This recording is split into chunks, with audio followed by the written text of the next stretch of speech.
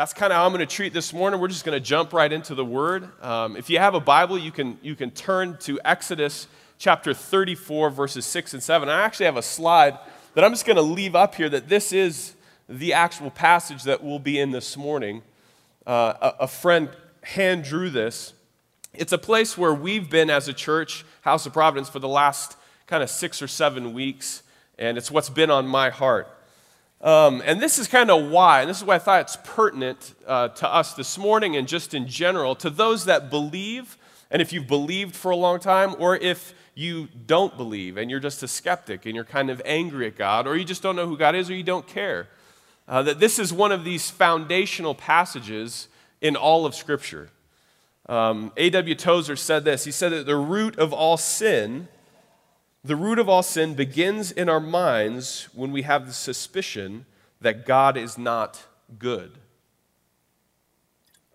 When that sneaking suspicion climbs into our brains and goes, you know what? God isn't good.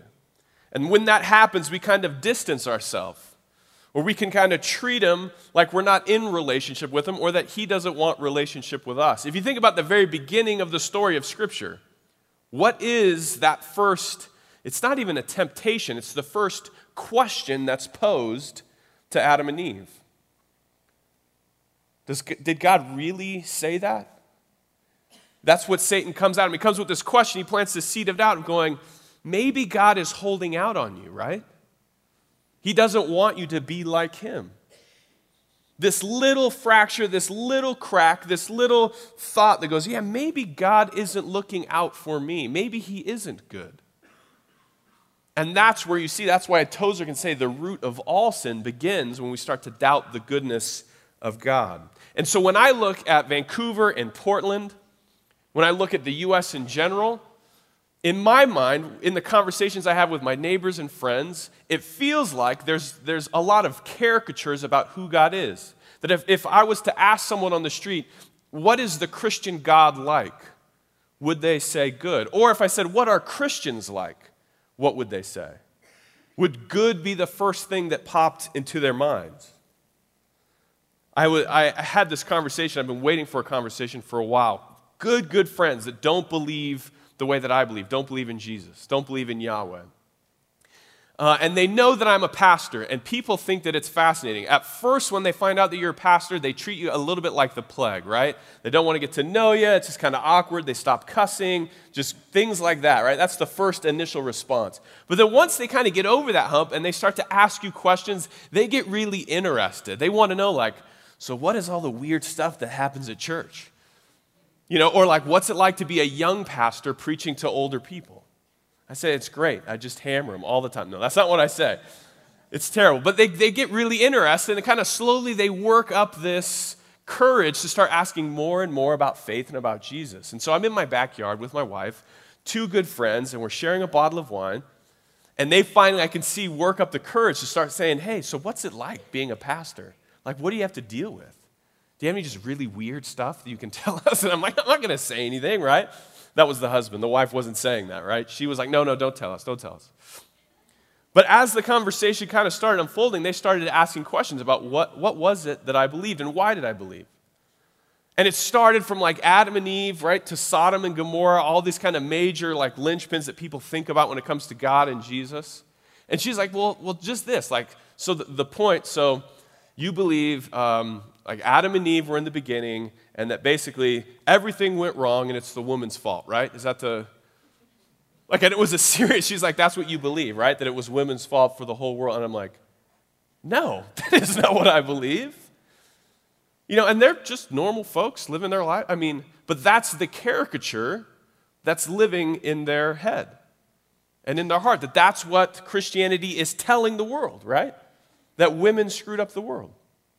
And it's kind of funny, some of you snickered, but the reality is that a lot of people have these kind of twisted images of Christianity and of God. That it's a hard thing to kind of stay on this who God is in his essence, in his purity. If you think about a caricature, you know, think about the cartoons, the political cartoons, right? When they're drawing a picture of President Obama and he's got the giant Dumbo ears, right? You can it looks kind of like him, but that's not really what he looks like. Or George Bush with just the pinhole eyes, wee bitty eyes, right? It's a caricature of what he looks like, but that's not really what he's like. And it feels like that's what kind of is floating out in the world. We have these caricatures, whether it's because of media or whatever reason, we have these caricatures of who God is in our hearts. And for us, even as believers who have been following Christ, who have been following God for a long time, I think that we have caricatures in our own hearts. Do we really believe that God is good to us, that he actually cares about me? And so it's really interesting, right? Because Ravi Zacharias would say, how do you reach a generation that listens with its eyes and thinks with its feelings, right? I was thinking about this on the drive over, I don't know why. When the most popular thing in all the internet, the wealth of information that we have on the internet, when the most popular thing is cats doing weird things, and it's like that's what people want to see. Give the people what they want to see. Cats playing guitars and on pianos and dancing or whatever it is and having cheeseburgers, whatever it is, like that is what people want on the internet. Right? A generation that literally just listens with its eyes, that's image-driven, and thinks with its feelings. How in the world could we ever communicate the fullness of who God is in an internet meme, right? In a little chalkboard saying, like, could we ever get a picture? Could we communicate that to correct the caricatures that are out in the world? It could kind of seem daunting, and yet I was brought to this passage by a professor of mine. I think he's taught here, Gary Breshears. He's saying this is one of the most neglected verses in all of Scripture, but the funny thing is, it's the most quoted verse in the Bible by the Bible. It's what everyone circles back to. Think about this morning, right? Here you go. What were the words that we were singing this morning through all the worship songs? God was gracious, compassionate, faithful, loving. Like, these are the things that we circle back to. It's this vision. And this is out of the mouth of God himself. When God says, this is who I am, this is why it's brilliant. It's not someone else saying, tell me what God is like. This is God passing over one of his servants and saying, I'm going to tell you who I am. Right? This person is Moses. And Moses is at this crisis point in leadership. And he's crying out, he's saying, God, I know that you know me, but I need to know who you are. I need to know your name. I need to know what you mean in the Hebrew if someone told you your name, right? What do you mean? Who are you? What is your essence? And so God hides Moses in the cleft of this rock. He says, I'm going to pass over you, and I'm going to tell you my name. This is my name. This is what I mean. This is who I am. God describes himself. And so our ears should kind of perk up going, what does God say when God is talking about himself? It's his self-disclosure statement. This is what's interesting, because a lot of times, you guys are familiar with this, Ken's just a philosophy head, right? And a lot of times when we begin with who God is, we go to philosophy. He's omnipresent, he's omniscient, he's omnipotent, he's whatever, all the omnis, right? That this is what God is like. So we're trying to grasp, could God make a rock bigger than himself? These kind of crazy, like how big is big? How big is too big? He's as big, whatever, right? This is where we start. But when God talks about himself, when God describes himself, he doesn't say, I'm all-powerful. He doesn't start with the omnis. He says, this is who I am. I'm gracious and compassionate. I'm slow to anger. I'm abounding in love and faithfulness, keeping steadfast love for thousands, forgiving iniquity, transgression, and sin, but who by no means clear the guilty. This is the passage that we'll be in. This is when God says this. If you're struggling with who he is, if you have a caricature of who he is in your mind, neighbors, this is the passage. You can write it on your chalkboard. You could memorize this. This is who God is. When someone says, no, this is what your God is like, he's this angry, judgmental, crazy, killing babies, whatever it is, Old Testament nightmare. You say, no, when God describes himself, he says, I'm gracious and I'm compassionate. Slow to anger. This is who he is out of his own mouth. And so oftentimes in Scripture, God sends prophets just to reestablish this truth. He sends messengers to say, go help my people understand this once again. And so my question is this: is this the conception that you have about God? And is it the conception that other people have about us? If this is our God, is this what people think we're like? Oh yeah, Christians, they're gracious and compassionate, slow to anger, abounding in love and faithfulness, keeping steadfast love for thousands of generations. Is that what they're like? Or is it more like Christians, bitter and judgmental? It's almost like the exact reverse, right? Concerned with making sure who's guilty stays guilty, stuck up, whatever. That's how people think. I'm not saying that's what Christians are like, but often people think this is what Christians are like. This is the caricature they have. And so I think it's important. And so this morning we're literally just going to take each one, just kind of parse it out, each little part of who God is, and kind of just soak in it. And hopefully you can just pick one and say, you know what, this one was for me this morning. But let it kind of readjust the caricature in our own hearts and also for those that we live next to. He starts with this. He says, Yahweh, Yahweh, the Lord, the Lord. In the Hebrew, we're going to get into the Hebrew, it literally says Yahweh, Yahweh. And what he's saying there, right, Yahweh, literally means I am. So he says, I am, I am. This is the divine name. He utters this when he's revealing who he is to Moses. He says, I am that I am. Whatever character traits he has, he is those always. Whatever traits he possesses, he is those traits always. Never changing. And this is what he says at the beginning: I am who I am and I never change. This is not what we could say. I could say to you, I am what I am sometimes, right? That's kind of the best that we as humans can say. Like, I'm nice sometimes. I'm funny sometimes, not all of the time, right? I'm compassionate sometimes. This is not the case with God. He says, whatever it is that I am that always, never ending. This is who I am at my essence forever. So he utters this. He says, Yahweh, Yahweh, I am that I am. And the first thing he says is, I'm gracious and I'm compassionate. This is the first thing he says. This is what I want you to know that I'm going to reveal about who I am. I'm gracious and I'm compassionate. So first word I'm going to look at is compassionate. The word in the Hebrew is rahum, and it means full of tender sympathy. This is the first thing that God says. When you think about me, think of me as a God who is full of tender sympathy. Right? Just like a mother or father feels sympathy for their child.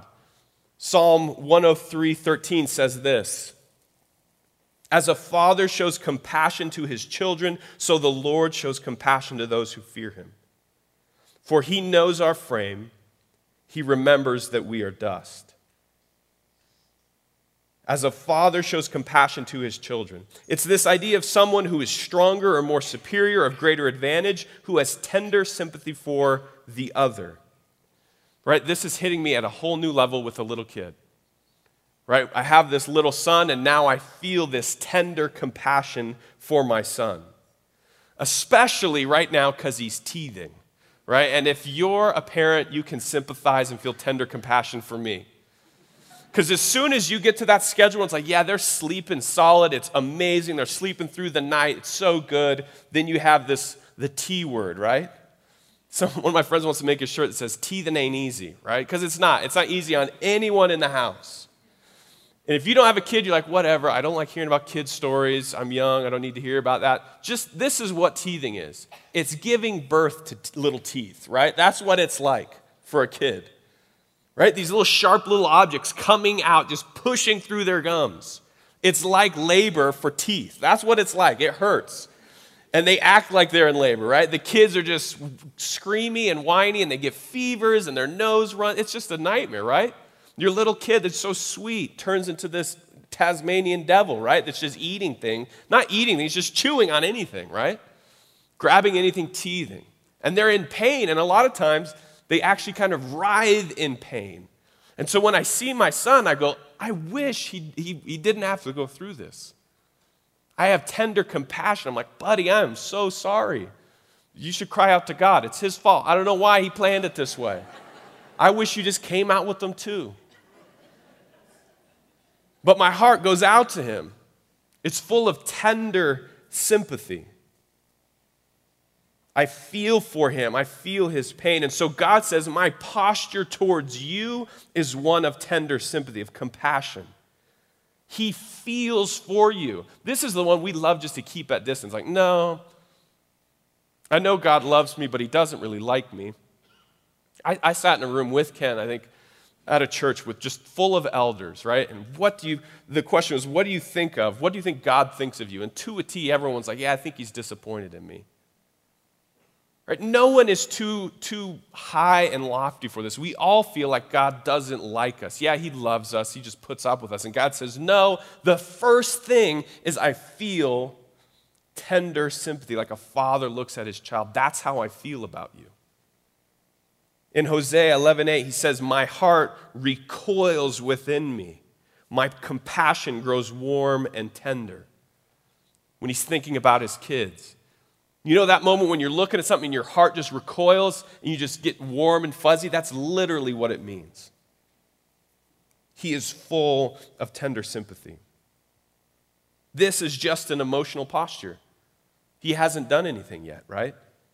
But it doesn't end here. He says, I'm also gracious. And this is the truth about graciousness. To be gracious is an action.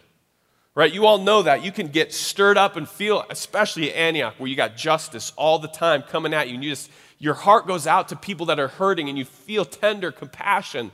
And then you go home and watch TV for the next 4 days, right? No, that's not what you do. But that's kind of it. You can feel compassion and choose to do nothing with it. But to be gracious is to act on that compassion, is to feel and then to move, to meet that need. It's not just to feel, it's to respond, to give. So in the case of teething, I see my little man, he's writhing in pain, he's just hurting, I feel compassion, and I go get this little miracle drug called Orajel, which is just numbing stuff, right? And I squeeze a little bit on my finger, and I put it on his gums, and he just kind of relaxes, right? I don't just sit back and be like, hope you get better, buddy. Right? I have this tender compassion, and then I act. I do something about it. I help ease the pain. Which is an option as a parent, right? You can feel, as a person, in general, we're faced with this all the time. We feel compassion, but it's a whole nother ballgame to act. Right? To be gracious costs you something. We kind of lose that. Like grace is, oh, it's grace, whatever. Grace costs you something because it's an action. You have to do something. And this is what God is saying. He's saying, I don't just have compassion, I don't just feel for you, but I'm also gracious. He acts, he meets the need. He's the one in the superior place. He's God, but as God, the first thing about him is his fatherly grace and compassion.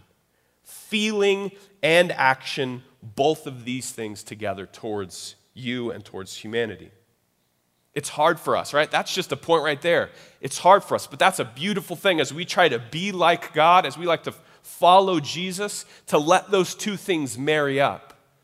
That it's not just every week I kind of come and feel this tender sympathy and compassion, and then it doesn't do anything. But to start to move those things together, to be like God, I'm compassionate and gracious. And it's really tough for us to believe this, just the first point, that this is what God is like to you and me. It's the hardest thing to believe. It's the first thing and it's the hardest thing. I was watching Piers Morgan, and I think Franklin Graham was on it, and Franklin Graham, like all the Grahams, they always just bust out the gospel. You know, he could be asking, like, what do you think about Hurricane Katrina?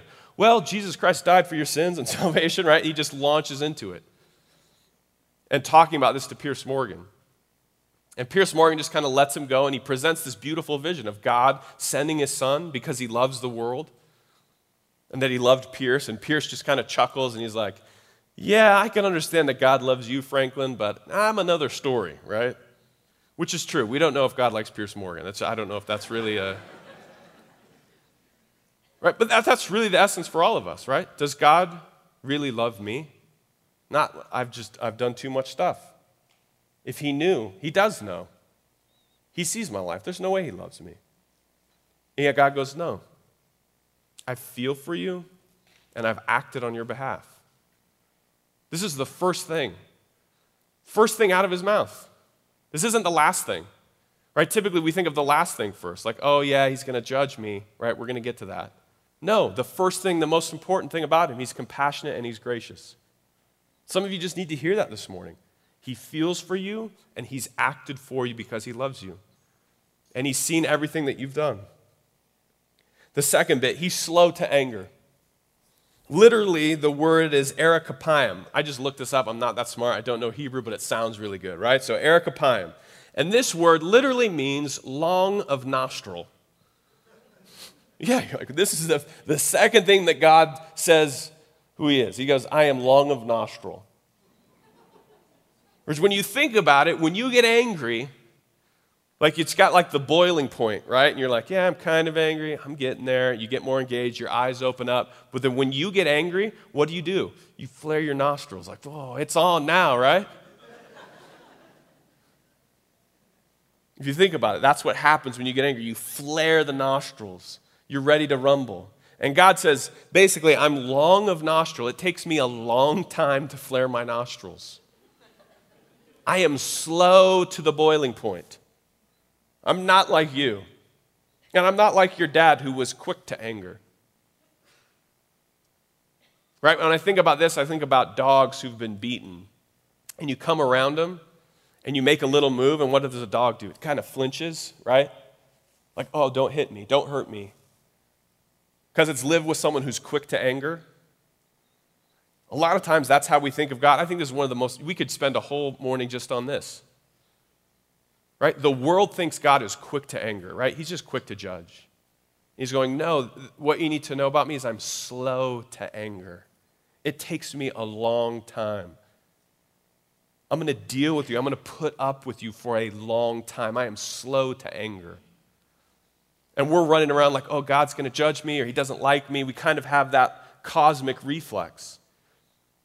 And he's going, reflux? I don't think reflux is the right word. We have this cosmic acid reflux. No, that's not what I'm saying, right? Reflex.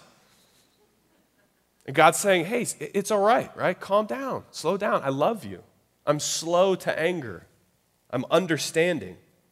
I'm not an angry dad, right? This is the prodigal son, the story of the prodigal sons. And the son who wastes everything, and this father who patiently waits it out, gives him everything. Son just ruins it all, spends it all, acts like he doesn't love his dad, literally wishes him dead, and the father still stays there and welcomes him back after he's wasted all of his money. He's slow to anger. He's abounding in love. He feels this compassion. This is who God is. God doesn't have a chip on his shoulder. He's not trying to prove himself. He does get angry. There are those points, but his anger and wrath is an expression of his justice. Because he cares, this is Weitzma, for what ought to be.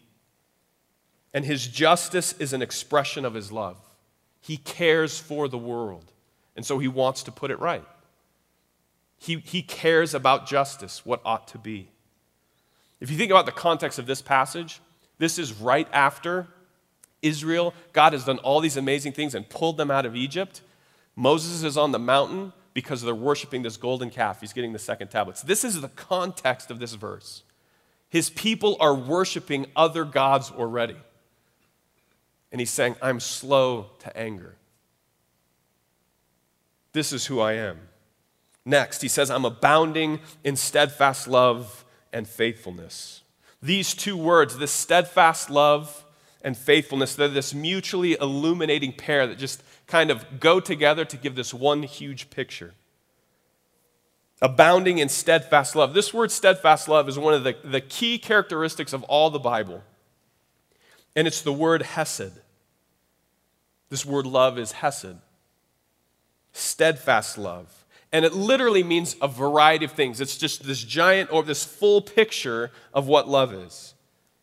It's unfailing love, it's kindness, it's mercy, It's covenant loyalty, like I'm going to stay with you kind of love. Right? It's primarily used to describe actions towards another person. It's not just an emotional disposition. Like I don't just, I feel in love with you. No, it is an action. I'm going to prove that I love you. It's not primarily an emotional disposition. And it's used in relationship to covenants or promises that God makes. He is steadfast. He is loyal to these promises. It's a promise to stay and to be loving and to be kind and to be merciful even when it's difficult. This is the basis of marriage in sickness and in health. This is Hesed. Ken unpacks this way better than anyone else. Just going, it's not just this emotional response, right? Love sacrifices. Love does. This is the essence of Hesed. Faithful, reliable, steady, true. Actually, this word faithful, emet, has this word. It's interesting. It's the word faithful, but it actually means true. And the way to think about it is when you talk about a friend, because we don't talk about like true and faith always in the same sentence, right? But when you say, I have a true friend, right, that's the essence. They're faithful to you. Someone who stays through everything. They're a loyal friend. You have this Hesed and this emet working together. A reliability, a faithfulness, a steadiness. I think of my mother-in-law. She lives in Northern California. Super blessed that I love my in-laws. Doesn't always happen, but I love them.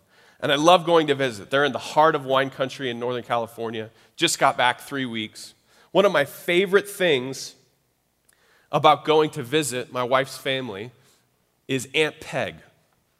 Aunt Peg is 55 and has Down syndrome and lives with her parents. And she comes up to about right here, and she's shaped like an egg, just perfectly shaped like an egg. And she is the most beautiful thing you've ever seen. And she doesn't do much at all. She likes to sit in her chair, and she has like bulletin, like this papers, and she just kind of flips them. But when you come in the house and you meet her, when it's been a while, she comes up, she gives you a big hug, and she puts her ear right to my belly, and then she just doesn't let go.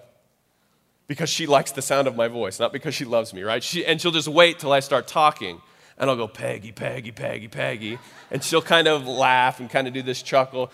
And she has this just the most deep, crazy voice and the most sweetest words. So she says, honey, honey, but it sounds like, honey, honey, honey, right? And we pat each other's hands. She's got the giant Coke bottle glasses, right? And she's living longer than she's supposed to. She's 55, Down syndrome, can't do anything. Why?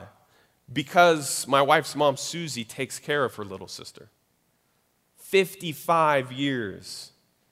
And we're talking every morning, waking her up, clothing her, bathing her, helping her walk down the stairs, fixing her lunch, fixing her breakfast, taking her to her place, picking her up. Day in, day out, faithful. This is Hesed. Not like, I love you so much, you're so cute and so cool. No. Hesed is, I'm going to stay with you till you die. And I'm going to be kind and merciful, even when you can't offer me anything. Now, she does offer a lot. But this is the essence of the word Hesed. It's not love the way that we use it. It's a day in, day out, I'm going to be faithful to you. I'm going to stay with you.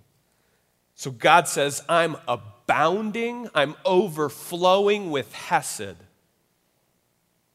This is what I have for you. I'm going to be faithful to you. I'm overflowing with this kind of love. It's the main theme of praise throughout all of the Psalms. 129 times, people are praising God for his Hesed. Or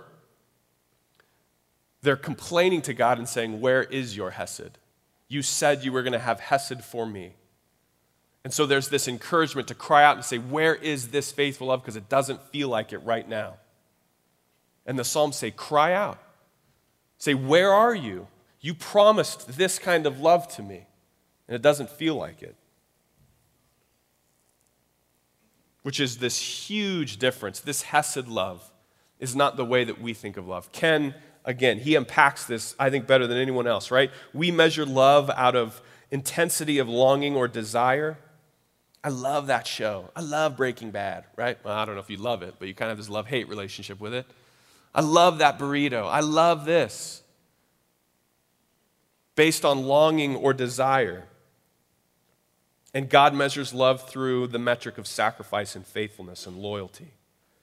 And Ken would say, what's fascinating, right, is this definition of love measured by intensity of longing or desire is actually the definition for lust, right? I love that thing. It's just measured by your desire. I want that thing. And lust has kind of snuck into love. And love is really about sacrifice and faithfulness and kindness and loyalty. That this is who God is. He has hesed. He's abounding in hesed. This is what he calls us to, right? When he says, I love the world, love your neighbor, love them with this hesed kind of love. Not this fickle love, but a love that gives, a love that sacrifices. So this is God, abounding in steadfast love and faithfulness. Then he says this word. He says, literally keeping this love for thousands of generations. So I just want to play with it real quick, right? If we said a generation is 100 years and God says, I'm going to keep this for thousands of generations, right? And a generation is 100 years, that's 100,000 years that he is keeping hesed. 100,000 years that he is keeping hesed to generation after generation after generation. For us, right, they were talking about this earlier, these dudes that have stayed faithful, that have contended. When someone has been married for 30 years, it's like, holy smokes, what did you do? Did you live in separate houses? How did you make it happen? 40 years, 50 years? That is unbelievable, right? How did you not kill each other?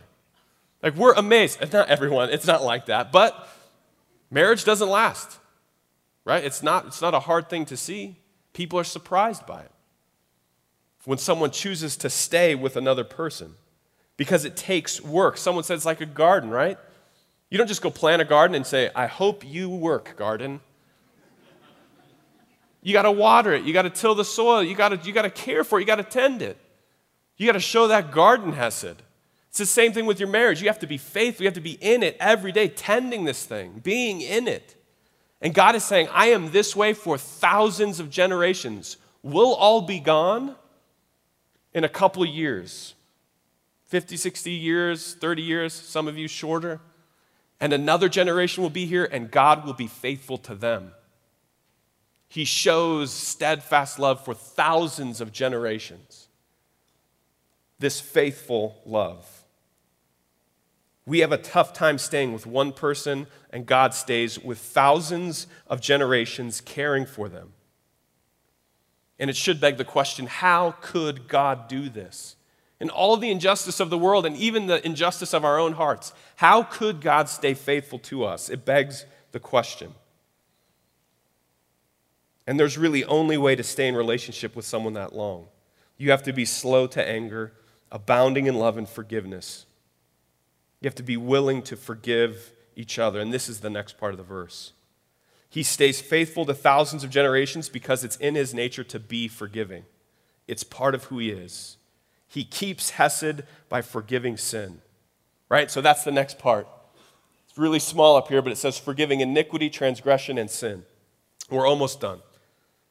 The first word, iniquity, has the sense of turning from the straight path to a crooked path, or to have crooked behavior, to choose to be crooked, to be morally crooked. Moral misdeeds in any type of way. This is iniquity. Like you could just look at someone and go, yeah, they just choose to be dirty. They just choose to be crooked. That's the first word. The second word denotes this breach of relationship, whether it's a marriage or a civil relationship or a religious covenant. It denotes this break between two parties. You break the law. In relationship with the state, you agree to act a certain way, and you say, you know what, I'm going to break that. I'm not going to act in this way. That's where you get the word misdemeanors, right? You're breaking law, you're breaking relationship. And the third means just literally to miss the mark, just to fail, to not measure up, failing to reach the goal. And the three are used to cover the whole range in the Hebrew language of just brokenness. Every single part of brokenness that you can think, that holistic picture. the whole range. He forgives this brokenness. And the idea of forgiveness, the word forgiveness literally means to lift up and to carry away. He's going to lift up all the brokenness of the world, the brokenness of our lives, the sin, the iniquity, the transgressions, everything. He's going to lift it up and he's going to carry it away. He's going to remove the brokenness out of our lives and out of the world. Some would say right here, this is the climax of this present proclamation. That he demonstrates his compassion and grace and patience, long-suffering and mercy and faithfulness by taking away brokenness, perversion, and rebellion, lifting it away and casting it into the sea. It's the act of cleansing. It's the act of healing. This is the revelation of Jesus. So when John the Baptist sees Jesus coming, what does he say? Behold the Lamb of God who takes away the sin, the iniquity, the brokenness of the world. Behold the Lamb of God who will take away, who will forgive the brokenness of the world. Jesus enters the brokenness of the world and carries it away. This is the beauty of the gospel. This is who God says he is. He's going to enter our world and forgive sin, iniquity, and transgression. He's going to heal the world and forgive sin. So I'm having this conversation with my neighbor. And we really do. We're in the backyard. We cover the whole range. From Sodom and Gomorrah, Lot, Abraham, like all these caricatures. And we get to the end of the night, and I kind of feel like the conversation hasn't really gone a lot of places. It feels like, man, I've just been trying to tread water, do as best as I can. And she says this. She turns, she goes, in the end, she goes, this is what I think. She has a 1.5-year-old son. She says, if somehow, some way I lost my son, she knocks on wood. If my son died, if something happened to him, there isn't a religion on the face of the planet that I wouldn't walk away from. In the face of that kind of suffering, that kind of tragedy, I'd walk away from anything. I don't think I could stay, if I had to try and muster it up, I lean towards a Hindu type of faith that says it's karma and it's just my destiny and maybe something good will happen from it later. But I would probably walk away.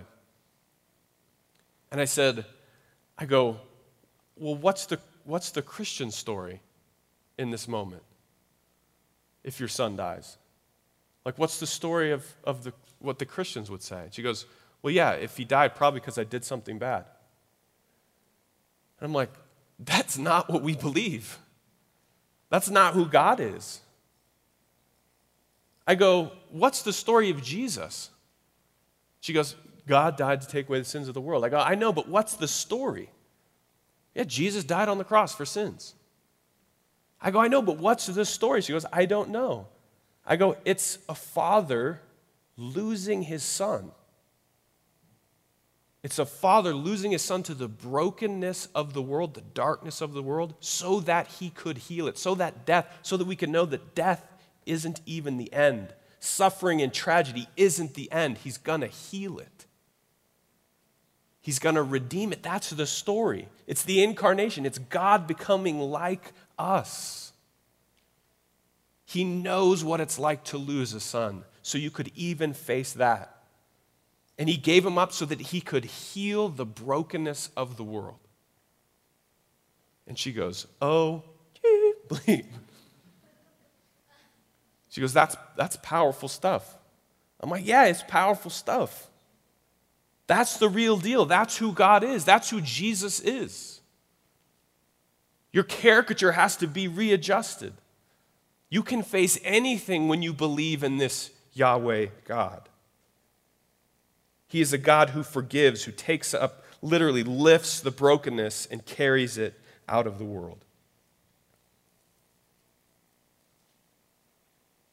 It's beautiful because we like the idea that God forgives us, taking our sin, but for some reason we like to live with our shame. Now, I want to feel bad about what I did. Don't take my shame. And he goes, no, I'm lifting it all and I'm carrying it away. I'm a God who forgives iniquity, transgressions, and sin. But what about this last part? We're running out of time. Right? Because we all know we're getting to the last part, but who will by no means clear the guilty. Finally, yeah, right? What about that? Where's the line in the sand? And it's important just to notice that this is like really lopsided. God is going, I'm good, I'm good, I'm good, I'm good, I'm good, I'm good, I'm good, I'm good, I'm really good, but I'm not going to clear the guilty. And in our minds, it's like, he's ready to get me, he's ready to get me, he's ready to get me, he's ready to get me. Maybe he likes me, right? He's going, you got to adjust that. But who will by no means clear the guilty. Literally visiting the iniquity of the fathers on the children and the children's children to the third and fourth generation. Which sounds really bad, right? You're like, that sounds terrible. All my fears are true. He's going to punish my kids for what I've done. That's what it says. At first reading, that's what it sounds like. This is what it doesn't mean. It doesn't mean this. Because it sounds like God will hold children responsible for the sins of the fathers and the mothers at an initial read-through. It's this Hebrew idiom that shows up throughout the Bible. And God actually confronts that idea. He's going, no. Right? I don't visit the children for the father. I don't hold the children responsible for the father's sins. Because there's a time where this truth, this saying, is actually spreading throughout all Israel. And so God says, stop, literally says, stop saying this. I have the verse right here. Ezekiel 18:2, he confronts this idea. It's kind of an odd little saying. He says this, what do you people mean by quoting this proverb about the land of Israel? The parents eat sour grapes and the children's teeth are set on edge. And that literally is a little saying that's going like the children are going to be held responsible for the mother's and father's sin. Kids are responsible. He's saying, why are you saying this? What do you mean? And God says, as surely as I live, declares the sovereign Lord, you will no longer quote this proverb in Israel. I love that. Like, seriously, shut your mouth. Stop saying that. It's a place in the Bible where he's going, you remember this saying? It's not what I want at all. Stop saying it. I wish that happened more, like this day and age. Someone would be like, this is who God is like. He's going, no, that's actually, don't ever say that again. That's not what I'm like. If you go on, he says, for everyone belongs to me, the parents as well as the child. They both alike belong to me. The one who sins is the one who will die. They both, individually, they each will be held accountable for their own life. That sounds kind of harsh. This is how the passage finishes. You can go to Ezekiel 18:21. This is how it finishes. Just soak in this one. This is where he leaves this passage. Do I take any pleasure in the death of the wicked, declares the sovereign Lord. Rather, am I not pleased when they turn from their ways and live? Just stop right there. God doesn't take pleasure in the death of the wicked. We do. We like that. God doesn't take pleasure in the death of the wicked. His heart is that they would turn. That's what he hopes for. That's what pleases him. Therefore, you Israelites, I will judge each of you according to your own ways, declares the sovereign Lord. Repent. Turn away from all your offenses, then sin will not be your downfall. Rid yourself of all offenses you have committed and get a new heart and a new spirit. Why will you die, people of Israel? For I take no pleasure in the death of anyone, declares the sovereign Lord. Repent and live. He's not some sadistic being that just likes to roast people over the fire if they don't love him. The most common phrase we have with repent, turn or burn, right? That's how people think of the Christian God. Turn or burn. What does Scripture say right here? Turn and live. Turn and live. Repent and live. And so he clarifies it. It says each person is responsible for their own life, and if you refuse to repent, you will be held accountable. But he doesn't take pleasure in the death of the wicked.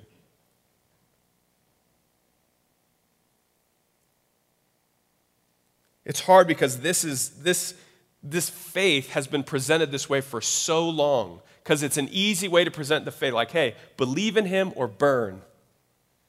And the reason that Christianity gets presented this way is because it gets a response. It scares people. Where are you going to go tonight if you die? You want to burn forever? Or that's how it got told to me and to thousands of other kids. And that's emotionalism. I'm not saying there isn't a hell, but this isn't what God's saying. He's saying repent and live. That's a harder statement. Because you can just dismiss people. You say, turn or burn. So just make the decision. It's much harder to say, turn, and I'm going to teach you how to follow God and follow Christ for the flourishing of all life. That's intensive. That's discipleship. The story isn't just about God saving us from sin, but saving us from sin to the work of restoring heaven and earth. Jesus prayed when he taught us how to pray, your will be done on earth as it is in heaven. On earth, in Bend as it is in heaven. That's your prayer. On earth as it is in heaven. Repent and live. He takes no pleasure or joy in the death of the wicked. So what does this little phrase mean? We're running out of time, I know. What does this mean? The third and fourth generation stuff, right? Those who refuse to repent will be held responsible, but those who refuse to repent will not be cleared. There is a way to be cleared, but you don't have to accept it. By no means will he clear the guilty. And so this third and fourth generational talk here, what he's saying is this: sin will affect others, the next generation. God is not keeping kids responsible for the parents' sin, but he also isn't going to remove the natural consequences of sin that affects others. He doesn't erase the consequences of sin. When you choose to be a meth addict and a dad or a mom, your kid feels the effects of that. The next generation will feel the effect of that. And he's saying this is the reality of sin. I'm not going to hold the kids responsible, but they will be affected. The consequences will reach them. Our sin affects people, and that's a reality. And it's a sad reality that kids could be born into situations like that. This is what he's saying. The overarching point of this passage as we wrap it up is this: that God says, even when you look at this and go like, I'm keeping steadfast love for thousands of generations, and yet the third and fourth will feel the effects of sin. It's this idea of going, the scales are tipping towards the mercy and love and compassion of who God is. This is who God is. His forgiveness extends to 100,000 generations. It's what he loves and it's what he desires for us to repent and to live. It's what brings him joy. He stands ready to forgive, not ready to destroy. He is Yahweh, Yahweh, gracious and compassionate, slow to anger, abounding in love and faithfulness, keeping steadfast love for thousands, forgiving iniquity, transgressions, and sin, but who will by no means clear the guilty. Micah sums it up well. And this is what we'll finish right here. Micah 7:18 says this: who is a God like you, who pardons sin and forgiveness, the transgression of the remnant of his inheritance? You do not stay angry forever, but delight to show mercy. You will again have compassion on us. You will tread our sins underfoot and hurl all our iniquities into the depths of the sea. You will be faithful to Jacob and show love to Abraham, as you pledged an oath to our ancestors in days long ago. Our response is, who is like you? This is unbelievable that God delights to show mercy to people. Who is like that? Who is a God like that? And so Moses' response, as God passes over, this is his response. Moses quickly bowed his head toward the earth and he worshiped. And he said, if now I have found favor in your sight, O Lord, please let the Lord go in the midst of us. For it is a stubborn people. Pardon our iniquity and our sin and take us for your inheritance. It's this full-fledged he bows in worship. He says, just take us, use us. Come into our midst. I want you. It's this personal relationship. It's not this distant God. When you see God for all that he is, the response is always just thankfulness and worship. And this is what God is after on Sundays throughout the week. My son, so this happened finish here. I know I said that already. Doesn't matter. Ken goes way long. When he came to my church, it was like an hour and a half. Someone actually walked out and was like, oh, gosh, like that. I'm like, oh, wow. I don't feel so bad anymore. So I bring Ken every once in a while just to extend the patience of the people. Anyways, strike that from the podcast. My son is writhing in pain, teething. I feel bad. 7 months. If they smile, you think it's the greatest thing in the world. If they like reach out and grab something, you're like, he's a genius. Oh my gosh, look at this. He's grabbing something. Every little move, it's like, what does that mean? That is amazing. So he's writhing in pain. He's crying. I come home. I see him. My wife's been with him all day. I go, we should give him some Orajel. So he lays down. And you know kids, they always just fight you, whether it's changing a diaper or getting clothes. It's like the worst thing in the world, right? You're like, no. And he always does that. If you want to stick something in his mouth, it's like, no way. You're just karate chopping for like an hour. But he's just hurting that he just lays on the bed. And I take the oral gel and I put it on his tooth, and it's like a direct hit. It's not like he eats it first, right? I just go, boom, right on it. I'm like, yes, direct hit. And I'm like, I've never actually tried this. So I put it on my tooth. And I'm like, oh, that actually numbs really fast, right?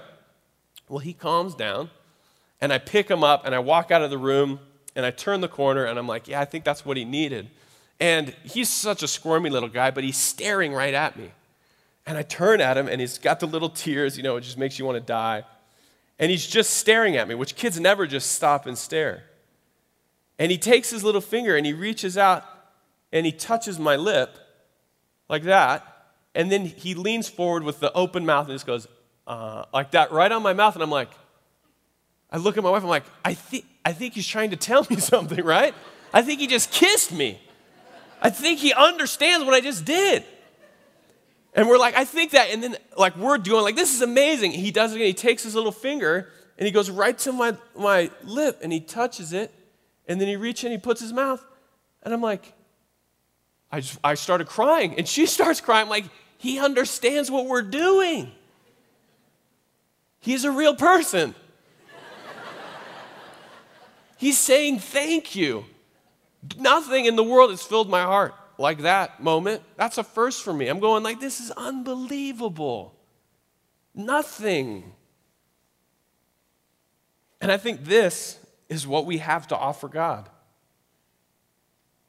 When we see that he is compassionate and gracious, that he's met us in Christ, he's given us everything, that what our response is just to say thanks. And I think it moves his heart.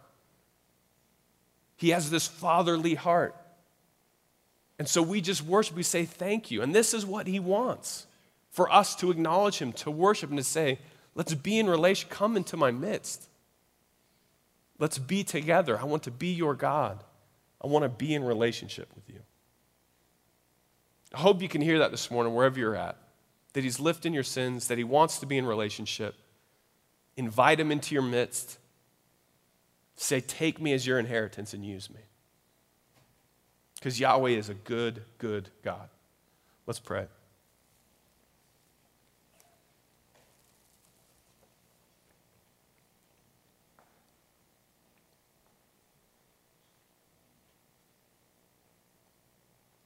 God, as your people, we stop and we say thank you. We're sorry for the caricatures that we believe in our hearts, the stubbornness. We're sorry for our sins, our brokenness. We're so grateful that you're a God that is gracious and compassionate like a father. We stop in these moments to worship you, to turn our eyes to you, just acknowledge you at the beginning of our week, and to say that you've been good to us, and to say thank you. Pray these things in Christ's name. Amen.